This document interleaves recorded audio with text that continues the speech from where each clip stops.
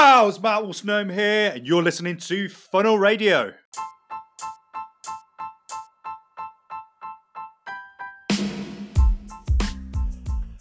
I've spent the last 12 months learning from the best marketers that I know, and now I'm diving headfirst into making my own £1 million company using a sales funnel. The question is, how will I do it without funding or debt starting from scratch?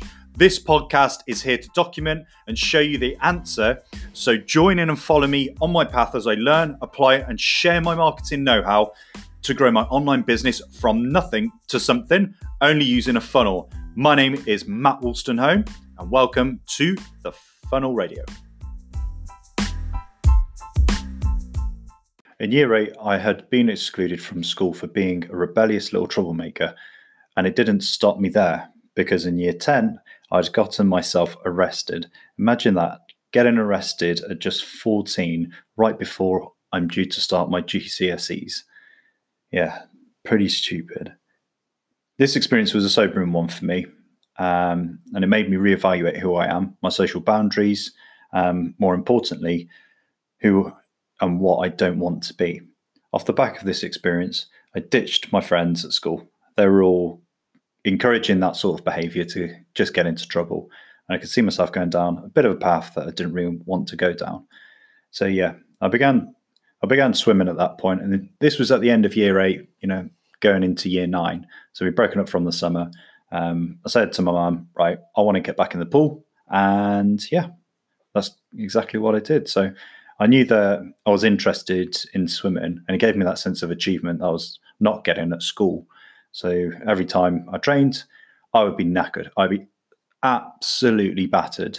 But it wouldn't really matter, because at the end of it, you've realised that you've swam between 3 to 5 kilometres in a 25-metre swim pool. And not everyone can do that. People don't have the mental capacity or physical capabilities to be able to do that. So I thought, yeah, all right, sense of achievement, well done. So yeah, I mean, technically I was pretty bad. I was pretty bad, but I was determined to want more than just, getting into trouble at school all the time. So yeah, that's what I focused on. And so by the time I got to 16, I had, bearing in mind, this was from year 9 onwards, I'd say mainly. So year 9, year 10, year 11. So I got to year 11. I was 16 years of age, and I'd competed at that point at several national swimming championships, and also I managed to go to Cleveland, Ohio to compete at the International Children's Games. And in that same year, at a more local competition back home in Birmingham, I set the district record for the 800-metre freestyle. So yeah, pretty chuffed with that one. And yeah, so things were going well until the summer of when I was 16, after we had done nationals. So I think nationals fell at the start of July, and then the summer holidays were kind of mid-July onwards. I'd gone to France with my dad and my brother on a mountain bike holiday. We go up to Morzine, and we stayed there for 2 weeks, using the same bikes, that we had ridden to school, ridden to training. Me and my brother, we were mad about just jump bikes, trials bikes, anything that you could have fun on and exert yourself and potentially injure yourself on. Well, this summer I'd injured myself pretty badly. I'd built up so much confidence over the first week of cycling around these trails and doing the jumps and the berms and these tabletop jumps, that I attempted, slightly, because I wanted to challenge myself at this point. I wanted to push myself and see what I could do, mentally, see how far I could push myself with it.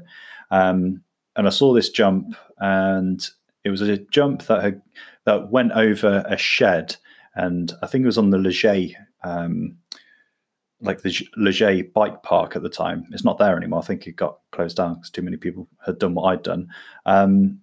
This jump was enormous.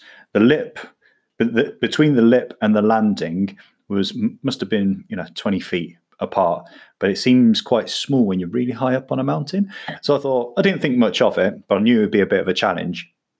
I hooned it to the kicker which is the first jump, the first part of the jump. And I went like 25 feet in the air. I nosedived. I saw that I'd passed the jump, which was good. I was still nosediving. I'd passed the landing and starting to get to like the flat section of where the landing ends. It was a no-brainer. So I ditched the bike. I tucked my head into my shoulder. I kicked the ground first, and then poof, just headbutted the ground so hard and landed on my shoulder. I knew I knew this was going to end bad. So yeah, I kind of braced for landing. My head hit the ground first, and then my shoulder took the main impact and swelled up like a melon. And I hadn't realised that I'd fractured my scapula at that point. So I just thought, that was pretty bad landing.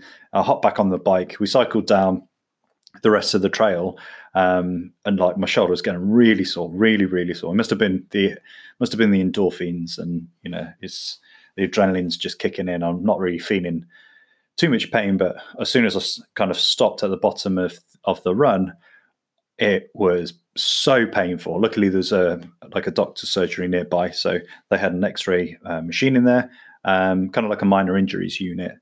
That's what we have over here in England. So yeah, the doctor sent me through for an X-ray. Saw that it was like a clear break in my scapula, which is your shoulder blade. And from then I thought, game over for my swimming that year anyway. And yeah, it was game over for the rest of the year. I had July and August to kind of have. Usually we just have that summer off and then get back to it at the end of August, start of September. Slowly, building our aerobic capacity back up, so on and so forth. That didn't happen. That definitely didn't happen for me. The journey from recovering from this took me to some pretty horrific, dark places, as I've gone from being physically and mentally stimulated every day, like really good fitness, real good mental strength, to just being just physically, not physically tortured, but is a real mental battle of going from doing loads of stuff and being capable of doing lots of things to kind of arm strapped up, on painkillers, but still pretty painful, not being able to ride my bike, not being able to swim, not being able to do a great deal other than walk from my bedroom to the fridge and maybe into the garden on a good day if it was sunny. Remember, we live in England, so it's pretty crap weather a lot of the time. If there was a reset button, if I could go back in time, God, I would have held on to the bike. As time went on, I got a lot of time to think about coaching swimming. At this point, I was coaching quite a bit. I was 16. Had a lot of experience of how to train. I'd passed my GCSEs.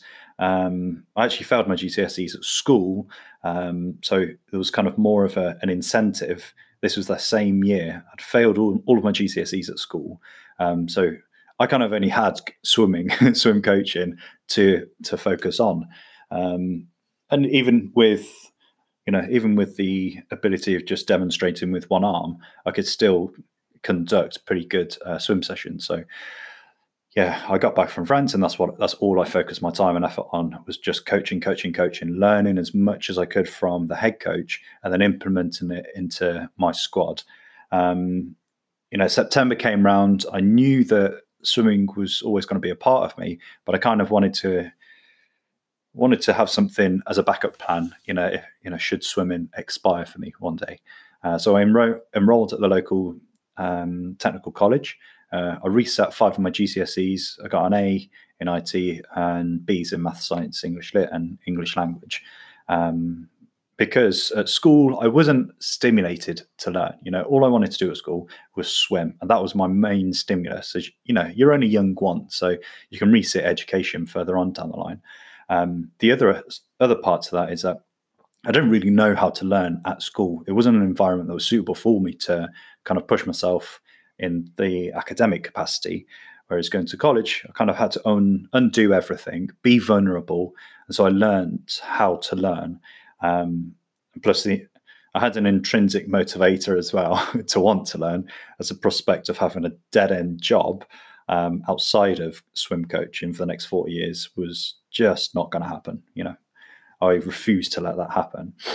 So yeah, in 2006, I took over Swim Squad after 3 years of swim teaching, and running the swim school in the evenings. This was a perfect transition, as I could get the same sense of achievement by watching my swimmers grow and progress through the competition calendar throughout the year, and successfully made a couple of good swimmers that went on later in life to go on to nationals and national finalists as well. So. And by that time, I had gone to college, I'd resat my GCSEs, I'd done a couple of courses. One was an advanced apprenticeship in sports and excellence through British Swimming. The other one was a BTEC National Diploma in photography, which I later found out that I was severely colourblind by the end of it. So yeah, turns out photography was a no-go and sports was a yay. So yeah, I'm 19. It's now 2009 and I've just been accepted into Bath University. Thanks for listening to Funnel Radio, and yeah, tune in for our next episode.